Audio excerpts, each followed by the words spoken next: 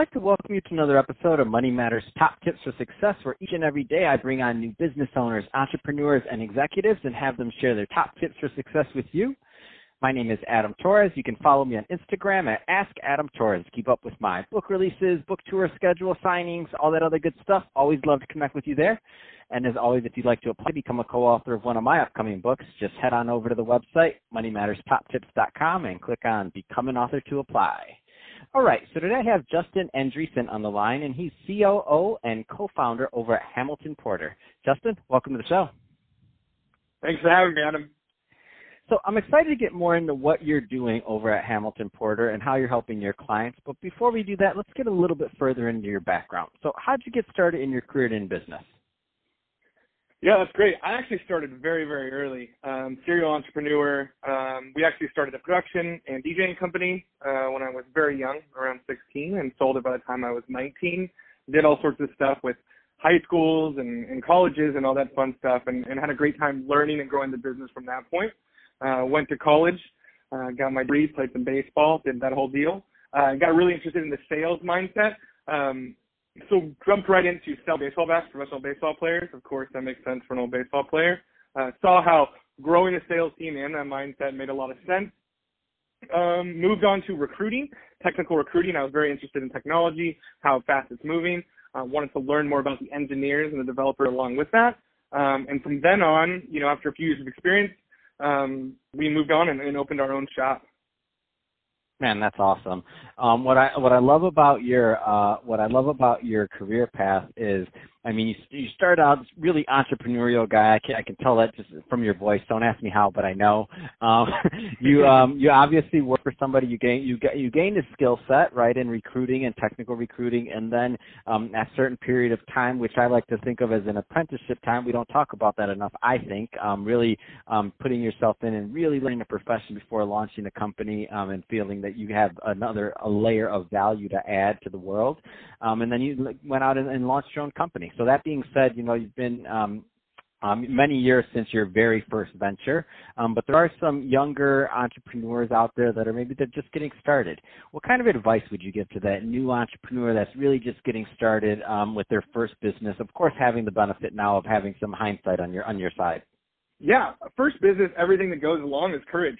I think that more than anything else, I see a lot of skillful people, a lot of people who have the ability to do more, and they're not just willing to take jump, right?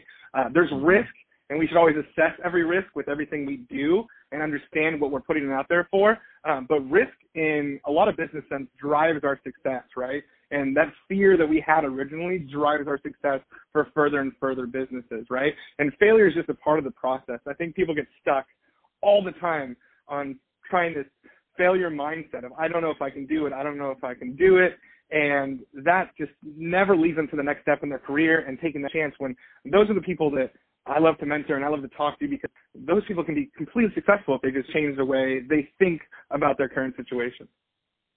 Oh, that's great advice. I love it. Speaking of current situation, I think it's a great transition. Also, let's change it up a bit, Justin. I want to get into what you're doing over at Hamilton Porter. So first, tell us a little bit more about the business, please. Yeah, Hamilton Porter was founded as a technical recruiting agency, right? All of the founders here, and I have two other founders, Gino Aielli and Courtney Hunt. We've all worked in recruiting for a better part of a decade, right? We come from big agencies, understood small agencies, and we saw kind of the gaps that we were finding what happens with, the new technology side of recruiting, which was, send as many resumes out as possible, not really thinking too much about the client. And what we really wanted to do was create personal relationships and get really in touch with what our clients want. And I think that as a whole in our society, from a business level, people are losing. And even though you're an entrepreneur and you're a business owner and you can go and grab clients, it's the personal relationships that take your business as far as it can go. And even being that in Hamilton Porter, a lot of our clients we've worked for 7-8 years and placed hundreds of people. So that trust is really built up, and we have a better understanding of what those people want. And that's awesome. Is there any so you've been in the recruiting world for a long time. You're seeing technology, you're seeing a lot of other things happening. The big side of recruiting, the smaller, more niche side of recruiting. Any kind of trends you care to talk about that you're seeing from your vantage point, just in general? Yeah, I think overall, and this has been happening for the last couple of years, is with this world technology and having everything at our fingertips at all the time, and that understanding, when we go into companies, a lot of times they want to have more than they really need, and also not offer people what they really want, right? And it's the focus on that side, the understanding that the technology in itself and the engineers we have are less than a 1% unemployment rate, right? And so those guys are very, very hard to find individuals to begin with.